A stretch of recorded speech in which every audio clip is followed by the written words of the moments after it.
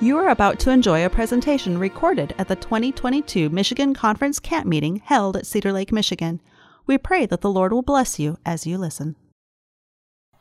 Our dear loving Father in heaven, as we have the privilege of sitting at your feet and beholding the loveliness of Jesus that's seen through your word, especially here in 1 John, Lord, you gave both Dr. Holmes and me a love for that book in the Bible, and it's so relevant and so meaningful for us as we are the church of the last hour to stand faithful till Jesus comes.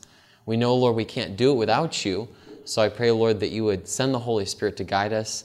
Hide me, Lord, behind the cross of Jesus, that he be seen. Forgive us, Lord, where we've come short of your glory, and send the Spirit to be our teacher and guide, that we'll be encouraged and strengthened to serve you more faithfully as we've been here together. In Jesus' name, amen.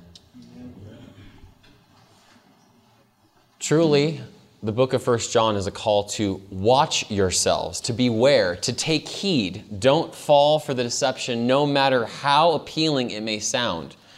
And we realize that Jesus' own words, if we turn to Matthew 24 and verse 10, Matthew 24 and verse 10, one of the things that I appreciate about Dr. Holmes' style as I'm sharing the messages he'd helped prepare here is seeing the interconnection between other passages of Scripture with 1 John and the words of Jesus himself. Matthew 24, verse 10.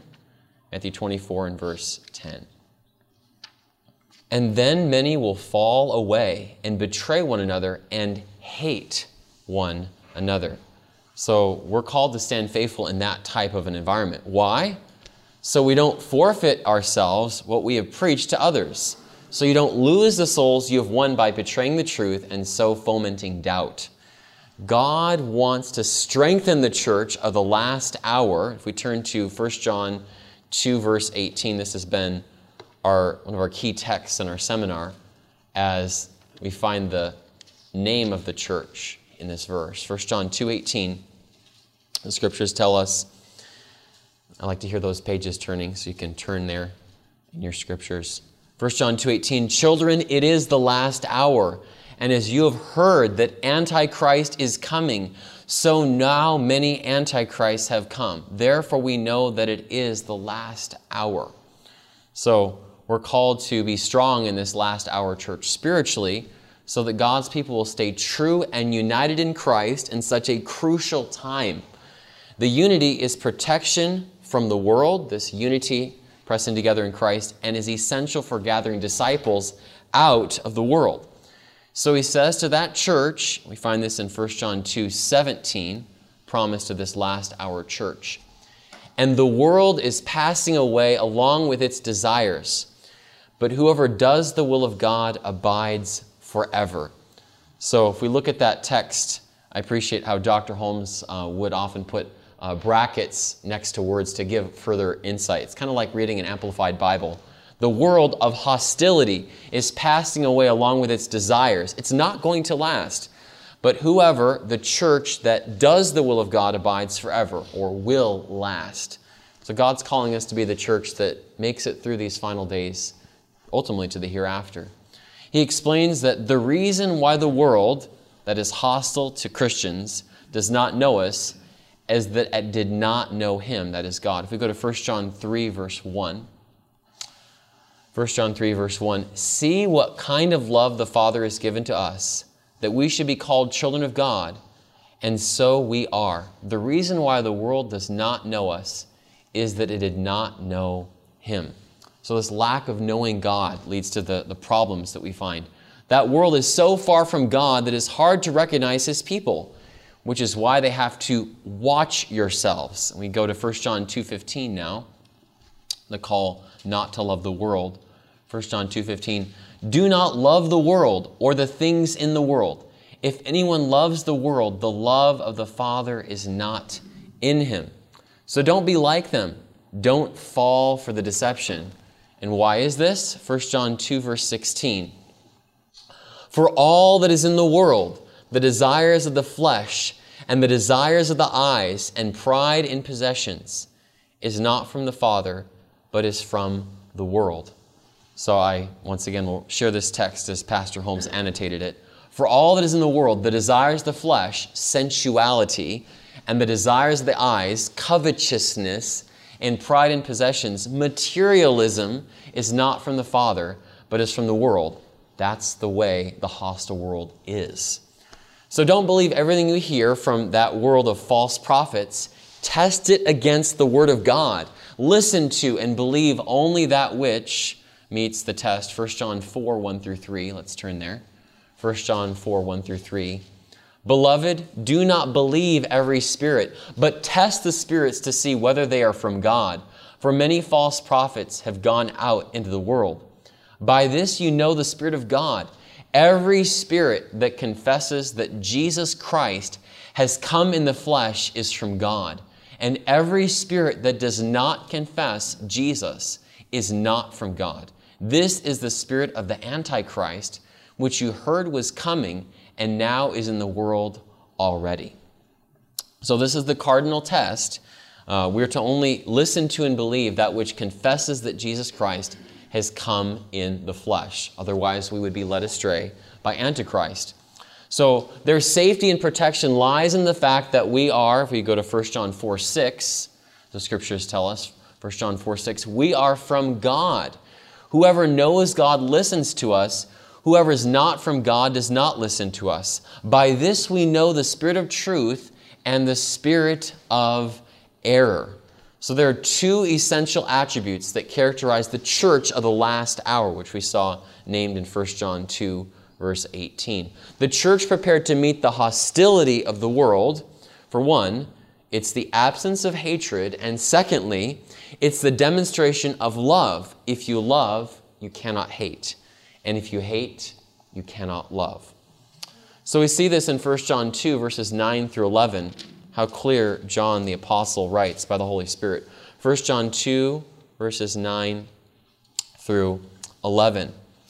Whoever says he is in the light and hates his brother is still in darkness. Whoever loves his brother abides in the light, and in him there is no cause for stumbling. But whoever hates his brother is in the darkness and walks in the darkness and does not know where he is going, because the darkness has blinded him. So if we look at this closely, if we don't know where we're going, that's someone who's lost his way. Why? Because the darkness has blinded his eyes. So what did Jesus say? If we go to Matthew 5, verse 39, Matthew 5, verse 39, Christ's call in this regard, Matthew 5 and verse 39. The way we are to love, Matthew 5, verse 39. Jesus says, "But I say to you, do not resist the one who is evil. But if anyone slaps you on the right cheek, turn to him the other also." Now we go to verse 44 and 45 of Matthew 5. "But I say to you, love your enemies and pray for those who persecute you, so that you may be the sons of your Father who is in heaven. For he makes his sun rise on the evil and on the good, and sends rain on the just and on the unjust." So this is the kind of love we see our Heavenly Father manifests. This is the principle that determines how the church of the last hour meets the demands of that hour, and without which it cannot fulfill its mission. We turn back now to 1 John chapter 3. You see John the Beloved bring this out even more. 1 John 3, verses 14 through 18. 1 John 3, verses 14 through 18. "We know that we have passed out of death into life because we love the brothers. Whoever does not love abides in death. Everyone who hates his brother is a murderer, and you know that no murderer has eternal life abiding in him. By this we know love, that he laid down his life for us, and we ought to lay down our lives for the brothers. But if anyone has the world's goods and sees his brother in need, yet closes his heart against him, how does God's love abide in him? Little children, let us not love in word or talk, but in deed and in truth."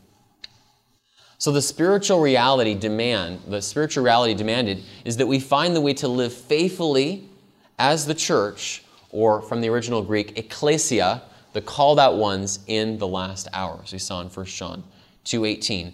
The way of life that overcomes the world is a life of love for God amid this hostile world, to love that hostile world, the reality of which is demonstrated by faith that obeys His commandments, especially in the midst of hostility. Can you say amen? We're called to be that faithful last hour church. And I really have to just pause here and say I sense that that is exactly what Dr. Holmes did. He stayed faithful to this last hour church to the end. And he was willing to do whatever he could to further God's call and further God's kingdom. And so it's a privilege that we have to continue in the Word that will prepare us for the coming of Jesus. The same message is going to go out. And some of you who may not have been here a few days ago, his voice was giving him difficulty on Wednesday. And I asked him, I said, Pastor Holmes, can I share your seminar if your voice doesn't get better? And he said, well, here's the notes that are for today and tomorrow, and here you go, and you can use my Bible. And I said, okay. And so he sat right here. And then some of you who are here know that mid-seminar, he started to not feel well. And he's like, I'm not feeling good. He put his hat on, maybe it was cold. But two people, Timur and another lady that was here, helped him to his car. And he was taken back to the hotel. We brought him lunch, brought him supper. And then early in the morning of Thursday, so just yesterday, it was around 2 a.m, he was calling my name. He said, Sean, and I came over. I was just in the next bed over. And, saw him there, and he was saying he was having some pain. And so I kind of massaged his side a little bit. And I say the Holy Spirit picked the song, but I started to sing softly and tenderly, Jesus is calling. And I sang a few verses of that, a little bit of that, and he kind of just drifted back off to sleep.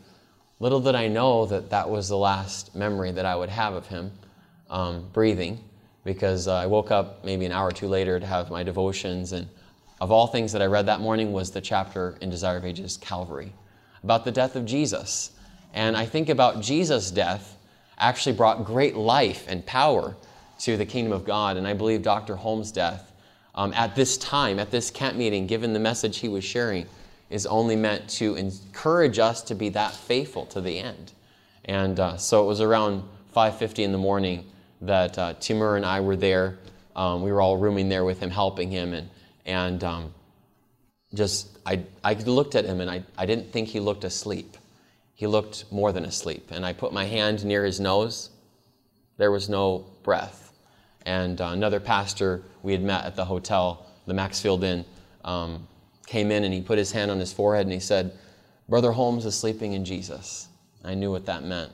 And he's really sleeping, no more suffering. And some of you know that he lost his wife, dear wife. They'd been married for, can you believe it, 65 years. 65 years of faithfulness in those wedding vows, which were severely tested if you know their testimony. You can read about it in his book, Stranger in My Home, and her version of what she went through in No Turning Back. Both of them were excellent reads. Shirley S. Holmes and then Dr. C. Raymond Holmes, Stranger in My Home. He's written other books that are also a blessing, Baptized but Buried Alive.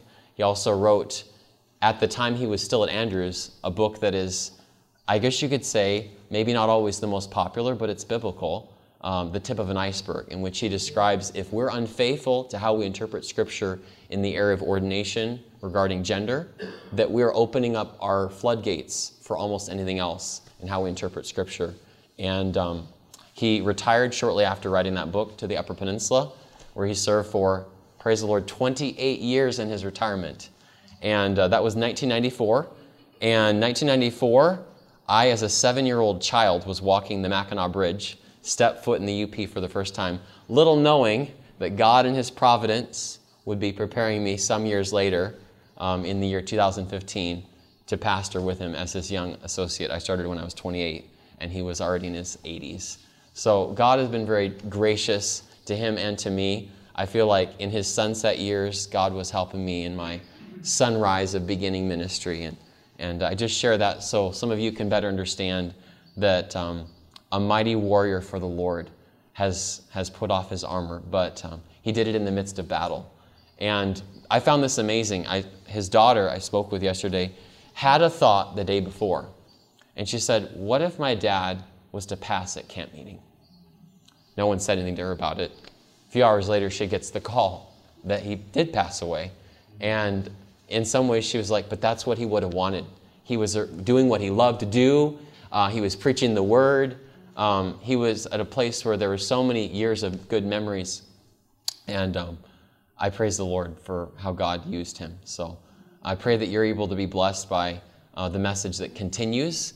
And also, if you're able to access any of his books, to be blessed by that. So, are they available at the... I'm not sure if they're currently available at the ABC, but of course, whatever books are still available, a lot of them are now available online. Sometimes you can find them in that way. So, The Road I Travel is his most recent book, and it's reflections on how God has led in his life and journey. And I think it's really a testimony, it really is, that if we're willing for God to use us, he has a testimony to write in all of our lives. And so, on that note, I'd like us to continue our time in 1 John, but I thought that'd be helpful to just connect those points of his experience, and we praise the Lord for what God did through him. So far from our study of 1 John, we've learned that the world of fallen humanity that is in the power of the evil one is full of hatred for God's people and his church. We've learned that the condition of the world we saw this in 1 John 2:18, but it's worth going back there, 1 John 2, verse 18. Children, it is the last hour, and as you have heard that Antichrist is coming, so now many Antichrists have come. Therefore we know that it is the last hour. So the church in this last hour is that of widespread hostility toward God, his truth, and his people. Such hostility should not surprise God's people who know and understand his word. If we go to 1 John 3, verse 13. 1 John 3:13, where the scriptures warn us, do not be surprised, brothers, that the world hates you. So God's people need to be ready for it and prepared to meet it. He has told us that Satan is, if we go to Revelation 12, verse 17, in these words, what is Satan's plots towards the church of the last hour? Revelation 12, 17. Revelation 12, verse 17. Then the dragon became furious with the woman and went off to make war on the rest of her offspring, on those who keep the commandments of God and hold to the testimony of Jesus. So we see here very clearly that that's Satan's attack. He's trying to pull down God's church, this woman representing the church. There are two essential attributes that characterize the church of the last hour. This is the church prepared to meet the hostility of the world. For one, it's the absence of hatred, and secondly, the demonstration of love. If you love, you cannot hate. And if you hate, you cannot love, because love comes from God, who will dwell in our hearts by faith. In other words, the atmosphere in which the Christian believer lives is that of righteousness, not that of sin. This is the divine principle that determines how the church of the last hour meets the demands of that hour, and without which it cannot fulfill its mission. John characterizes the condition of the world as darkness. The world is lying in its darkness. Life is not possible in darkness. It has to have light in order to survive. In complete darkness, nothing can be seen. Not good or evil. Not danger or safety. Evil and danger cannot be avoided because it cannot be seen. Good and safety cannot be followed for the same reason. Light is absolutely necessary to avoid danger, to expose evil and reveal good, to show the way. Light illuminates. Darkness hides. The contrast between darkness and light is so obvious. Darkness does not come into light. Light comes into darkness. We see this in Genesis chapter 1. If we go back to Genesis 1, verses 2 through 4, right there at the beginning of creation. First thing that God deals with is light. Light over darkness. Genesis 1, beginning in verse 2. The earth was without form and void, and darkness was over the face of the deep. And the Spirit of God was hovering over the face of the waters. And God said, "Let there be light." And there was light. And God saw that the light was good. And God separated the light from the darkness. So we see here that God says that the darkness was over the face of the deep until God said, "Let there be light," and there was light. And God saw that the light was good, and God separated the light from the darkness. So in the beginning, all that was there was darkness. Darkness was there before there was anything else. God did something about that. He brought light into darkness. Light came into darkness. Notice that God did not call darkness good. He called light good. We have always seen an allusion to the coming of Christ the deliverer, as well as the great controversy in Genesis chapter 3. Look at verse 15. Genesis 3 and verse 15. First gospel promise here. Genesis 3:15. "I will put enmity between you and the woman, and between your offspring and her offspring. He shall bruise your head, and you shall bruise his heel." So this controversy rages between God and Satan, and God is the one that said to Satan those words, that he would put enmity between you and the woman. He shall bruise your head. But there seems to be an allusion to the gospel as early as Genesis 1, 2, and 3, which we just read. We'll go back there, because the gospel brings light. Genesis 1, 2, and 3. "The earth was without form and void, and darkness was over the face of the deep, and the Spirit of God was hovering over the face of the waters. And God said, 'Let there be light.' And there was light." So when God brings light into darkness, He acts. He takes the initiative. This is the first manifestation of His grace operating on behalf of the universe. He was in the process of creating. Genesis 1 tells us in verse 4 what He did, the separation. "And God saw that the light was good, and God separated the light from the darkness." And then it continues in verses 14 through 18, if we turn there in Genesis 1. Genesis 1, 14 through 18. "And God said, 'Let there be lights in the expanse of the heavens to separate the day from the night, and let them be for signs and for seasons and for days and years. And let them be lights in the expanse of the heavens to give light upon the earth.' And it was so. And God made the two great lights, the greater light to rule the day, and the lesser light to rule the night, and the stars.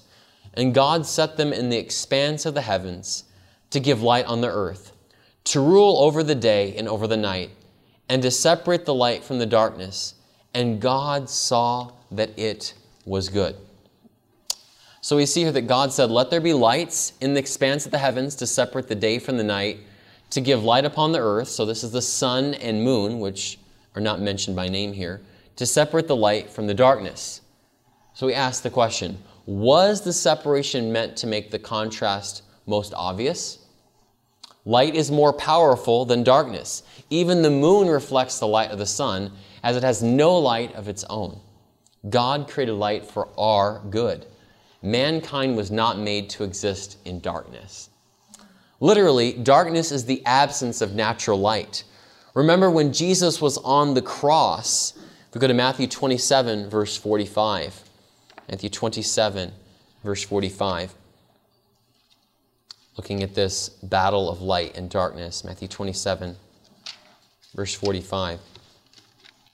"Now from the 6th hour there was darkness over all the land until the 9th hour." So here, the 6th hour, which is noon, according to Jewish time, there is darkness over all the land, which is the earth, until the 9th hour, which would be 3 p.m. So this is happening at what we would call the brightest part of the day. It's getting pitch black. In the middle of the day, because it was a dark and wicked deed that was being done to Jesus. That unnatural darkness speaks volumes concerning the evil in human hearts. In spite of the fact that light, and that is speaking of Christ, has come into the world, if we go to John chapter 3, we see this struggle in the area of the heart. John 3, Gospel of John, chapter 3, verses 19 and 20. John 3, 19 and 20. And this is the judgment. The light has come into the world, and people love the darkness rather than the light, because their deeds were evil. Verse 20. For everyone who does wicked things hates the light and does not come to the light, lest his deeds should be exposed. So, as we look at this verse more closely, the light, speaking of Christ, has come into the world, but we see that people love the darkness rather than the light. Why? Let's just think about that. Why are they loving darkness? The verse tells us, because their deeds were evil. So it's this struggle as to the heart issue of light and darkness. The Bible describes darkness as a place of misery. In the parable of the wedding feast, the king tells his servants to take a man who has no wedding garments, and where does he cast him? Go to Matthew 22, verse 13. Matthew 22 and verse 13. So we see the evil associated with darkness. Matthew 22, verse 13. Then the king said to the attendants, bind him hand and foot and cast him into the outer darkness. In that place there will be weeping and gnashing of teeth.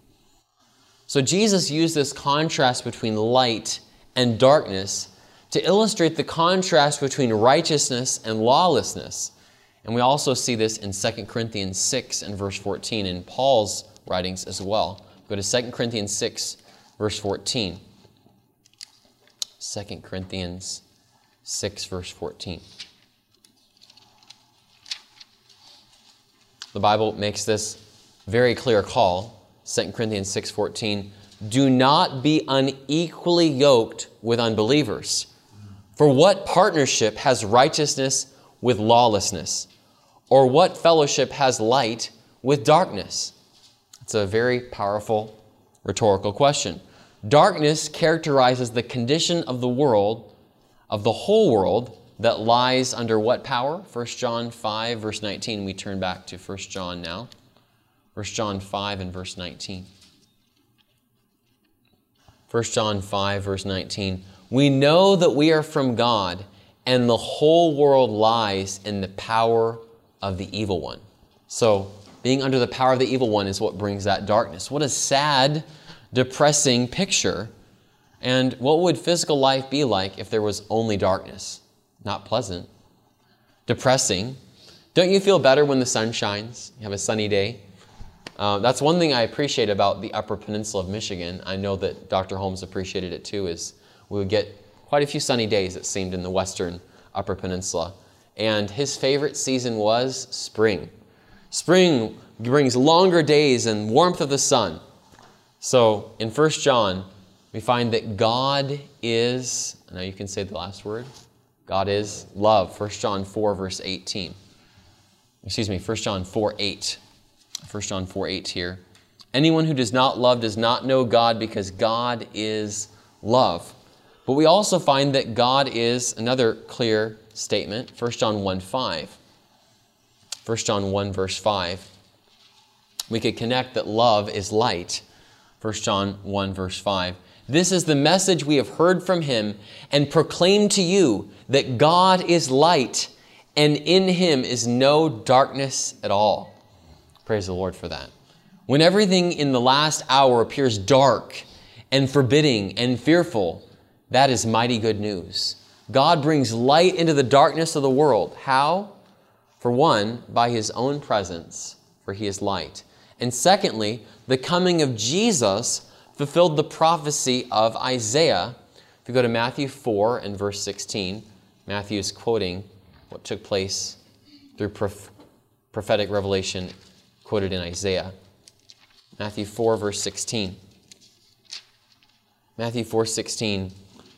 The people dwelling in darkness have seen a great light, and for those dwelling in the region and shadow of death, on them a light has dawned.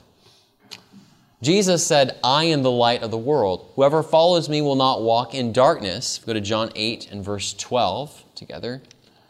So the concept of light is directly connected with Jesus' ministry and presence in the world. John 8:12. Again, Jesus spoke to them, saying, I am the light of the world. Whoever follows me will not walk in darkness, but will have the light of life. Jesus truly is the light of the world.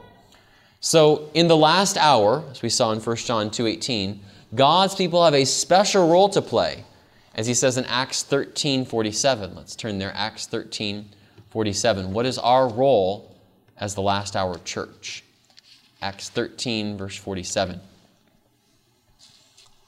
Acts 13, beginning verse 47. For so the Lord has commanded us, saying, I have made you a light for the Gentiles, that you may bring salvation to the ends of the earth. That's our calling. Jesus said to his disciples in Matthew 5:14 through 16, these powerful words of commission. Matthew 5:14 through 16. You are the light of the world. A city set on a hill cannot be hidden, nor do people light a lamp and put it under a basket, but on a stand, and it gives light to all in the house. In the same way, let your light shine before others, so that they may see your good works and give glory to your Father who is in heaven. The darkness of the world in the last hour is not the time for his people to wring their hands in hopeless despair. We're to shine in this time, because you already are the light through Christ. It is the final opportunity for those that are light to be what they are, to be what God has made them to be, light. John makes it absolutely clear that walking in the light is like, and in other words, what it's going to reflect, how we're going to act, and what is meant to accomplish. It's walking in love. It says in 1 John 2 and verse 8, if we turn back to our theme book, 1 John 2 verse 8, promise is given of darkness passing away. 1 John 2 verse 8. At the same time, it is a new commandment that I am writing to you, which is true in him and in you, because the darkness is passing away and the true light is already shining. We're thankful for that. Light is needed the most when the darkness is the greatest. And so we continue in 1 John 2, 9 through 11. How are we to walk in the light? Whoever says he is in the light and hates his brother is still in darkness. Whoever loves his brother abides in the light, and in him there is no cause for stumbling. But whoever hates his brother is in the darkness and walks in the darkness and does not know where he is going, because the darkness has blinded his eyes. In other words, walking without that love, that light of the character of Christ, caused the person not be able to see. He cannot even see the difference between darkness and light. Going back to Jesus' own words, how will we reflect this love, this light? Matthew 5:44. Matthew 5 and verse 44. Lest we think it's only loving the people that love us. Matthew 5:44. But I say to you, love your enemies and pray for those who persecute you. So that is real light in the darkness of hostility and hatred. This is not theological ideas, which is a matter of the mind. This is religious experience, which is a matter of the heart. There is sometimes a big difference between our beliefs, our doctrines, and our religion, what we practice. Notice James brings this in James 1, verse 26. James chapter 1 and verse 26. The Bible really has them intricately connected as a whole. James 1:26. If anyone thinks he is religious and does not bridle his tongue, but deceives his heart, this person's religion is worthless. So it goes beyond our words. It reaches down to our motives, our character, our thoughts, our feelings, our actions. John enlarges what it means to be in the light and to abide in the light when he says this in 1 John 2, 28 through 29. 1 John chapter 2, 28 and 29. How are we to walk in this light? 1 John 2, 28 and 29. And now, little children, abide in him, so that when he appears, we may have confidence and not shrink from him in shame at his coming. If you know that he is righteous, you may be sure that everyone who practices righteousness has been born of him. So we see here, continuing in 1 John 3, verse 10, it's even clearer. 1 John 3:10, by this it is evident who are the children of God and who are the children of the devil. Whoever does not practice righteousness is not of God, nor is the one who does not love his brother. So it all comes down to love, and we see this in action. 1 John 3:14 and 15. We know that we have passed out of death into life because we love the brothers. Whoever does not love abides in death. Everyone who hates his brother is a murderer, and you know that no murderer has eternal life abiding in him. Now we continue in verses 16 through 19 of 1 John 3. By this we know love, that he laid down his life for us, and we ought to lay down our lives for the brothers. But if anyone has the world's goods and sees his brother in need, yet closes his heart against him, how does God's love abide in him? Little children, let us not love in word or talk, but in deed and in truth. Verse 19, by this we shall know that we are of the truth and reassure our hearts before him. That's what we're called to live this last hour. So, what are we called to do in this last hour, church? In the face of hatred and hostility, and he's got it in all caps, love. That's what we're called to do. John gives major attention to this in his letter. The antidote for hatred is love. So if we go to 1 John 4, starting in verse 7. 1 John 4, continuing in verse 7. Beloved, let us love one another, for love is from God. And whoever loves has been born of God and knows God. Anyone who does not love does not know God, because God is love. In this the love of God was made manifest among us, that God sent his only Son into the world so that we might live through him. In this is love, not that we have loved God, but that he loved us and sent his Son to be the propitiation for our sins. Beloved, if God so loved us, we also ought to love one another. No one has seen God. If we love one another, God abides in us, and his love is perfected in us. By this we know that we abide in him, and he in us, because he has given us of his Spirit. And we have seen and testify that the Father has sent his Son to be the Savior of the world. Verse 15, whoever confesses that Jesus is the Son of God, God abides in him, and he in God. So we have come to know and to believe the love that God has for us. God is love. And whoever abides in love abides in God, and God abides in him. By this is love perfected with us, so that we may have confidence for the day of judgment, because as he is, so also are we in this world. And now we'll look at 1 John 5, 4 and 5. How we experience this love. For everyone who has been born of God overcomes the world. And this is the victory that has overcome the world, even our faith. Who is it that overcomes the world except the one who believes that Jesus is the Son of God? So this is what it means to be sanctified, as we see in Jesus' own words in his high priestly prayer in John 17. Go to John 17 and verse 17. To let the truth change us. John 17, 17. Part of Christ's prayer for us to be one. John 17, 17. Sanctify them in the truth. Your word is truth. So the only way to be sanctified is in the truth that is found in the Word. God's truth has become our way of life, so light comes into darkness. The dark world hates God and his people because it is apparent, as we see in John 17, 14, just a few verses prior, John 17, 14, I have given them your word, and the world has hated them because they are not of the world, just as I am not of the world. So they're called out. They're not of the world, What does that mean? It means that we do not follow its philosophy or participate in its way of life, in the world, but not of the world. You see, we have a mission, the demands of which are the greatest in this last hour church. Jesus has sent us into the world to be light, and in so doing, reveal the light and expose the works of darkness. See this in John 17, verse 18. John 17, 18. As you sent me into the world, so I have sent them into the world.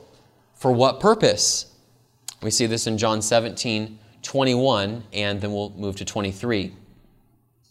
That they all may be one, just as you, Father, are in me and I in you, that they also may be in us, so that the world may believe that you sent me. Verse 23, I in them and you in me, that they may become perfectly one, so that the world may know that you sent me and love them even as you loved me. This is when the love of God, His agape, His sacrificial love counts the most. Light shines the brightest when darkness is the deepest. Just as darkness and hate are synonymous, so light and love are synonymous also. We have a danger though. The danger is to reject this love, to refuse to fulfill this demand of the last hour. This last hour mission, no matter what the cost, would be to sink into the darkness ourselves, which is the dominion of the devil, who is the source of all hatred in this world. We'll go to John chapter 3 and verse 10. We want the evidence of that love in our hearts. 1 John 3 and verse 10. By this it is evident who are the children of God and who are the children of the devil. Whoever does not practice righteousness is not of God, nor is the one who does not love his brother. And from the pen of inspiration, Ellen White, in Manuscript Releases, volume 20, page 283, we have this powerful insight penned. Whoever loves God supremely and his neighbor as himself is keeping the commandments of God. Although he has to meet the annoyances that will come from a fallen world, yet he is not discouraged because Christ has said, I have overcome the world. So we are God's faithful people. That's what He's called us to be. And we are the light in these dark times. And by His grace, we're going to shine. Can you say amen? Amen. I wanted to do something special as we close our seminar, and that is that some of you may have questions about things that I may have experienced with Dr. Holmes, or would like to ask any questions about the seminar. And this is the mic, so if you have a question, I'd like you to raise your hand. I'll come over to you, put it near you, and we want to spend the last few minutes maybe just reflecting, and maybe some of you have a testimony you want to share. This will go up online, so others can be blessed as well. Anyone have a question? Yes. I just wanted to say we have one of his books on his shelf. It was helpful to my dad and I got to visit his church up in Bessemer in August of 2011. So I'm grateful, to hear that he was serving God to the very end until the last day of his life. Amen. Thank you for that testimony. It's a blessing. Yes. In a nutshell, very briefly, could you tell us, in your perspective, what he sacrificed when he entered into our church? It's a very good question. I'll go up front to answer that. So Danny Strever just asked the question, what did Dr. Holmes sacrifice to become a Seventh-day Adventist? Well, if you've read his book, Stranger in My Home, you will know that he was in a state of crisis, actually. His ministry was actually in Bessemer at the time that his wife, Shirley, was starting to become close, and not just close, but was learning new biblical truths from a good friend, Bertha Bigford. And Shirley made the decision to be baptized as a Seventh-day Adventist. And Dr. Holmes was in a state of crisis in his marriage, because if he stayed faithful to his ministry as a Lutheran, how could he do so with a Seventh-day Adventist wife? So he's considering, well, probably no other church will give me a call, because what I'm going to be presenting my wife doesn't believe, and that's just going to create that contention or difficulty. And it's an amazing struggle, and I had the privilege of actually, he took me to the very church and the very spot in that church, the Sharon Lutheran Church, where he had that struggle. And he told me about what it was like. But as his wife had made that choice based on Scripture, she saw the Sabbath truth, the seventh day is the Sabbath, it's right there in the Ten Commandments, and she loved Jesus, and she was willing to take that stand even if her husband did not yet support that. She had to be faithful to Jesus. And praise the Lord for Shirley's courage.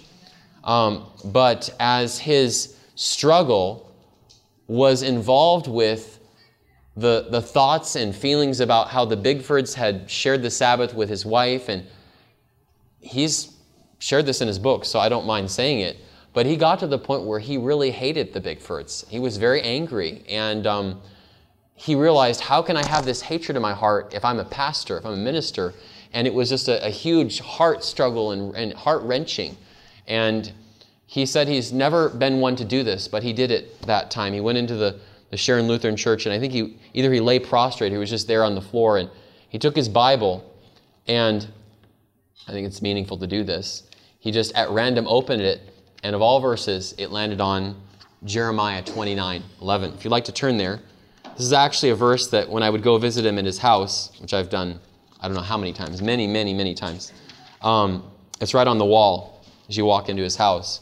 Jeremiah 29, verse 11, which says, "For I know the plans I have for you, declares the Lord, plans for wholeness and not for evil, to give you a future and a hope."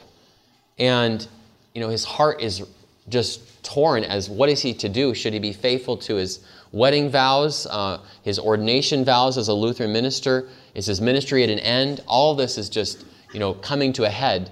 And God gives him this verse, that God has plans for him. And so from a human standpoint, it looked like maybe his ministry was ending. How is he going to deal with this? Because he at that point did not believe in the Sabbath. He was not convicted on that. And he did not want to base his religious experience off of his wife's experience. It had to be his own experience with God. It had to be the truth that God had revealed to him. And an amazing providence and grace, the Bigfords invited him to go down to Andrews to study out these things and see if they were so. And that verse was the turning point for him. He realized he had set his marriage vows before he had his ordination vows. He chose to be faithful to Shirley, even though at one point he wanted her to leave. And their very marriage was in a crisis. But God preserved their marriage, and they had a very strong, godly marriage for many more years after that.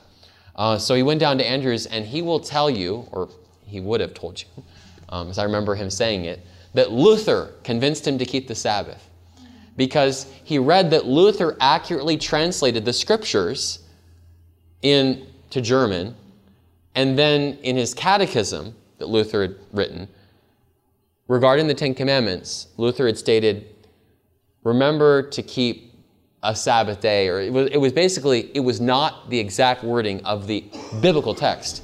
And here's Luther, that mighty champion of sola scriptura, and Dr. Holmes' mind, I don't know that he was a doctor at the time, but Pastor Holmes' mind at the time, he's thinking, Luther, you're not being faithful to your own principles of sola scriptura. And he's like, I'm going to be more Lutheran than Luther, and I'm going to follow the Sabbath. And he chose, he was in his seminary carol. He said that's where it clicked for him. He was in his little seminary carol, and it's like the light opened on his mind. It's like, I must be faithful to the Word. I can't be, my conscience must be faithful to the Word of God. And the Holy Spirit moved him, and in just God's grace, how God worked it out. The Bigfords were generous. They sent him, I believe, $500 a month, because Dr. Bigford was a dentist and had the means to do that. So he was able to be there at seminary, and he said he met Jesus there. He said the faculty were so Christ-like, and they pointed him to Jesus, and he discovered the truth for himself. This was not his wife's testimony. This was not his wife's beliefs. This was his own biblical study and wrestling through whether these things were so. And that's the kind of faith that we're going to need to make it through the last hour. It has to be our experience with the Lord.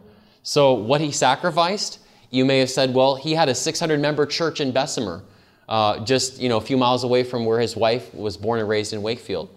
His first call as a minister was 3 small churches in the Upper Peninsula, Trout Creek, Ewan, and Painesdale. And believe it or not, the district that I serve in, I go through Ewan almost all the time. And he would sometimes say that, he's like, you're starting your ministry almost right where I started, of course, many, many years before, and he started as a Lutheran.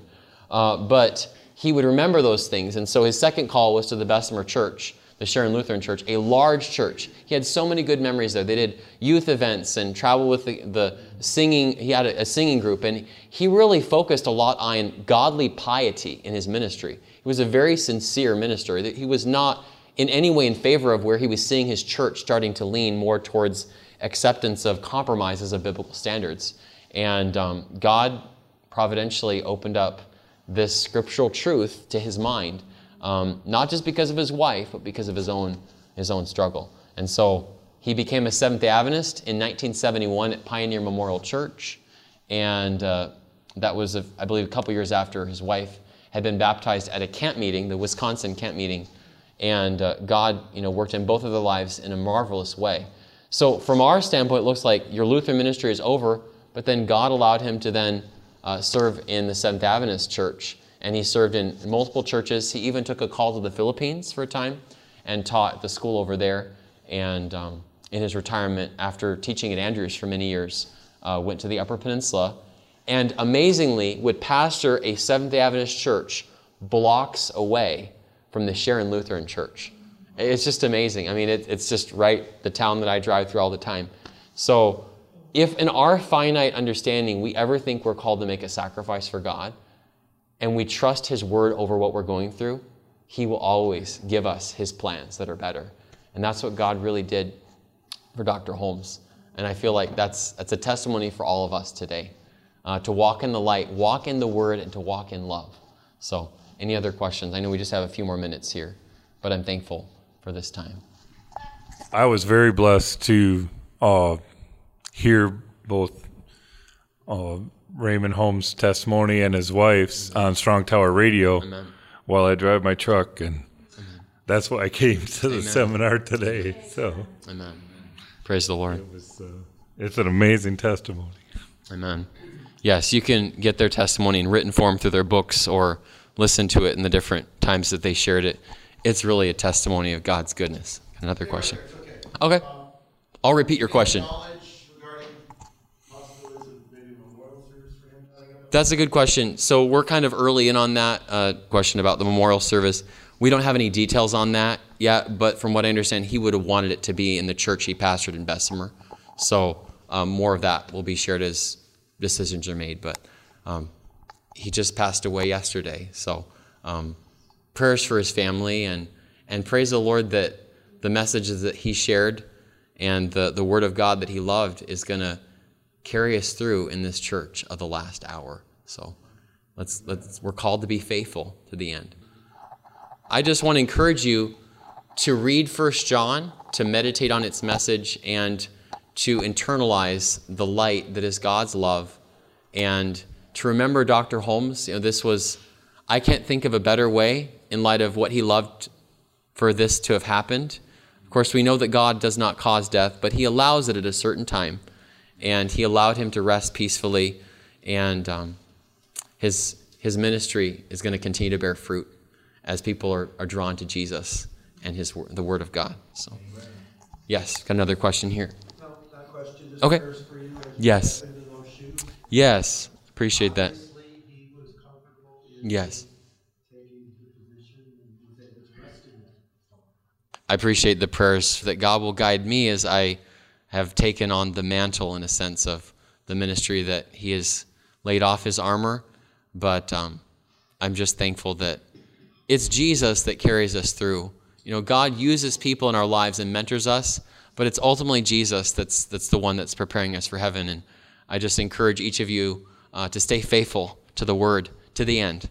No matter how unpopular it is, no matter how much the world hates it, it's that love of Christ that constrains us, and the word of God abides forever. So, praise the Lord.